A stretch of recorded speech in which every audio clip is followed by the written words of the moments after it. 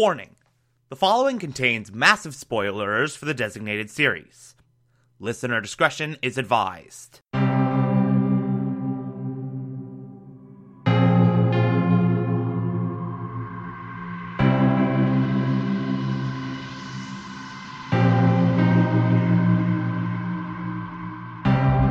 You're listening to the Television Archive, the show where we, the television-loving hordes of the internet, take a deep dive into what used to be in our beloved medium. My name is Thomas Michael Clark, and this is Mr. Robot.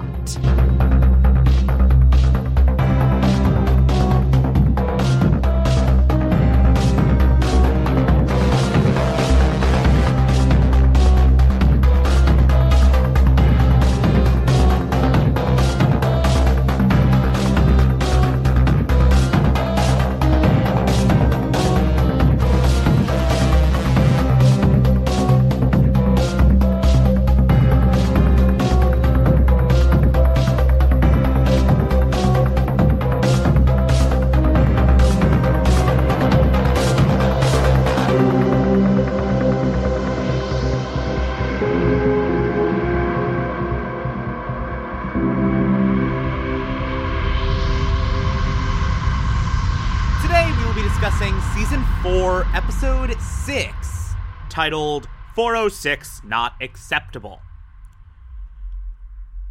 Okay. Ooh, this episode, it is a rough one, man. It's a real rough one, and kind of a big... The entire episode is one giant gray area, and it's handled so brilliantly. So... This episode, Elliot has gotten into the virtual realty proxy server, so he's got that information. Now he just needs the login credentials to transfer funds. To do that, he needs Olivia's boss to log in. To do that, he needs to get her to call him for something important enough to get his attention. Now... the way Elliot goes about doing this, to call it morally compromising would be an understatement. What he does is scummy. It is by far the worst thing he's ever done in this show. Worse than 5'9", worse than his involvement in the cyber bombings, worse than anything he's ever done, because he is consciously doing it, and it's not just a thing he set out to do with good intentions that had unintended consequences, or a thing just some other part of him did without his control. Like, this is something he consciously does. It is borderline sociopathic, and that's me being generous. Like, if he wasn't doing this for the betterment of every single person on the earth, and wasn't very clearly uncomfortable with doing what he does, I'd call it evil. It's the closest to evil that Elliot has gotten in this show, and it does provide an amazing glimpse at, like, okay, is this really the righteous cause we think it is? Is this truly worth it? It's this great exploration, this great, like, weighing of morality. But anyway, kind of should talk about what Elliot actually does for a second. What he does, he walks into Olivia's apartment with a couple of peppermint mochas. One of which is spiked with Oxy that he got from Leon, who's now freelance. Good for him. Walks in with 2 peppermint mochas, gives one to Olivia, and is like, I need to talk to you about your clients at Cyprus National Bank. And then unloads on her all this Deus Group stuff, admits to hacking her, and is like, you need to do this right now. And Olivia's like, no, get out. And Elliot, like, it's one of those moments that he kind of, like, starts to weigh the morals. Like, you see him almost hesitate. You see him about to leave, and then he's like, what happens if you fail a drug test? You lose your kid, right? Well, you just took some oxy, so you're not clean anymore. Do this, or I make sure you lose your kid.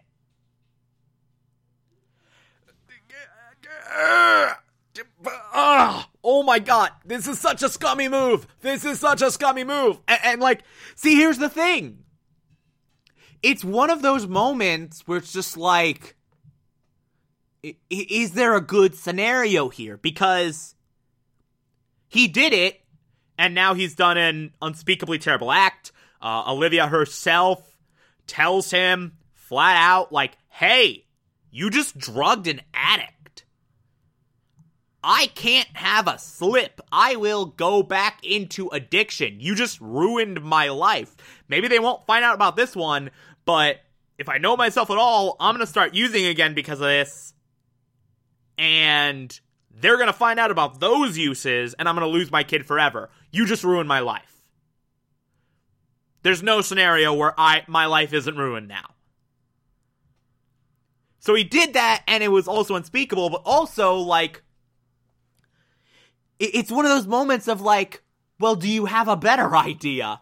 Like, and honestly, I can't think of any other way he could have found around this. Like, he could have, like, launched this big, complicated hack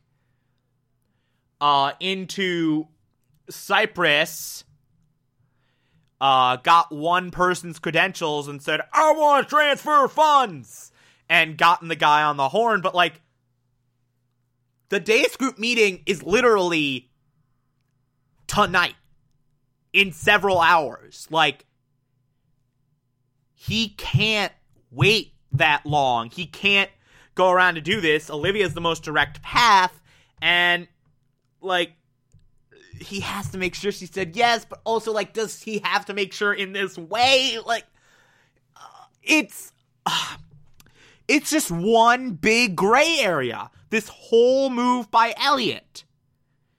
And it is made even worse. The effects are compounded when Olivia goes into the bathroom, takes the razor blade that she kept in that one oxy bottle, and slits her wrists. Because her life's over anyway. Remember, if she hates herself enough to start using again, she might as well kill herself. That was her own mantra.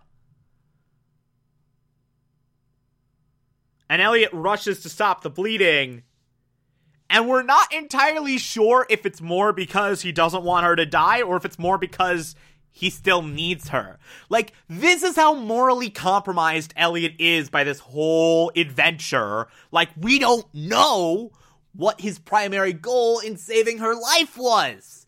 Like, that's probably the most disgusting part, is that it's never made clear. Eventually, she does what he asks, because he mentioned that the Deus Group were involved in this massacre. Her mom died in said massacre, so she wants to topple them as much as he does. But she also makes it very clear that she might work for monsters, but he is a monster himself, and he's the worst kind because he doesn't know it. But he got the login credentials, one step closer to taking down the Deus Group, but at what cost? Like, he just betrayed every sense of morality he ever had. Like, it's disturbing. It's a disturbing image, quite frankly. And just utterly heartbreaking. This whole plot line is just devastating in every possible way. Mr. Robot, frickin' watching from the sidelines as Elliot just goes completely off the deep end. He also makes he has a really great line in his narration where he's like, we all watched it, and none of us did anything. It's like, it's perfect. It's so freaking great. It's so well handled, and I love everything about it. Meanwhile, Darlene and Dom have a nice little reunion. At gunpoint. Yay? Question mark? She's there looking for Elliot. So she's trying to squeeze Darlene for Elliot's location. Darlene won't give him up. But she can get the signal location off of Darlene's phone. And so she reports just as much to Janice, who's like, okay, we don't need Darlene. Kill her. And Dom immediately was like, wait, what?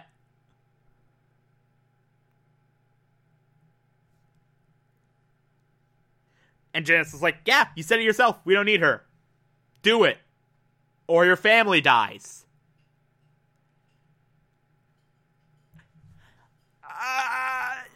Which puts Dom in such an incredibly well-handled position.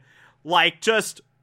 because on the one hand, she needs to save her family. But on the other hand, she does not want to murder Darlene. Not only is she not a killer just in general, but...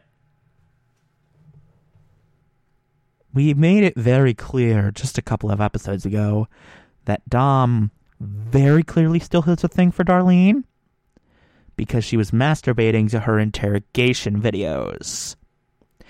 So there was that. And Janice is basically like, okay, we'll come at 3:30. She better be dead. She better be dead by then.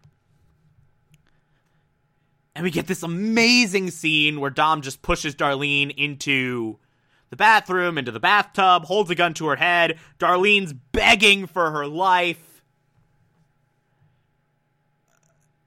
And it's just like, Dom, you don't have to do this. You have to do this. This isn't you. I understand I ruined your life. I own that. Like, you were right. I was wrong.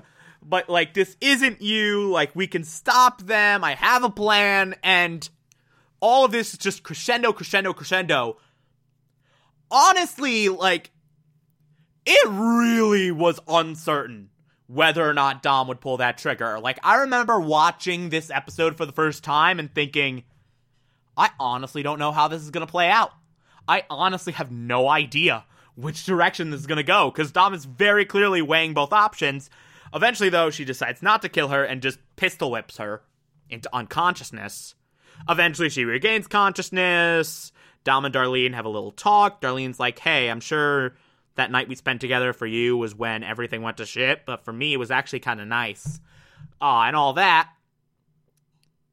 And then Dom runs out of time, getting very close to 3:30, getting very close to the moment where Janice catches Dom having not killed Darlene.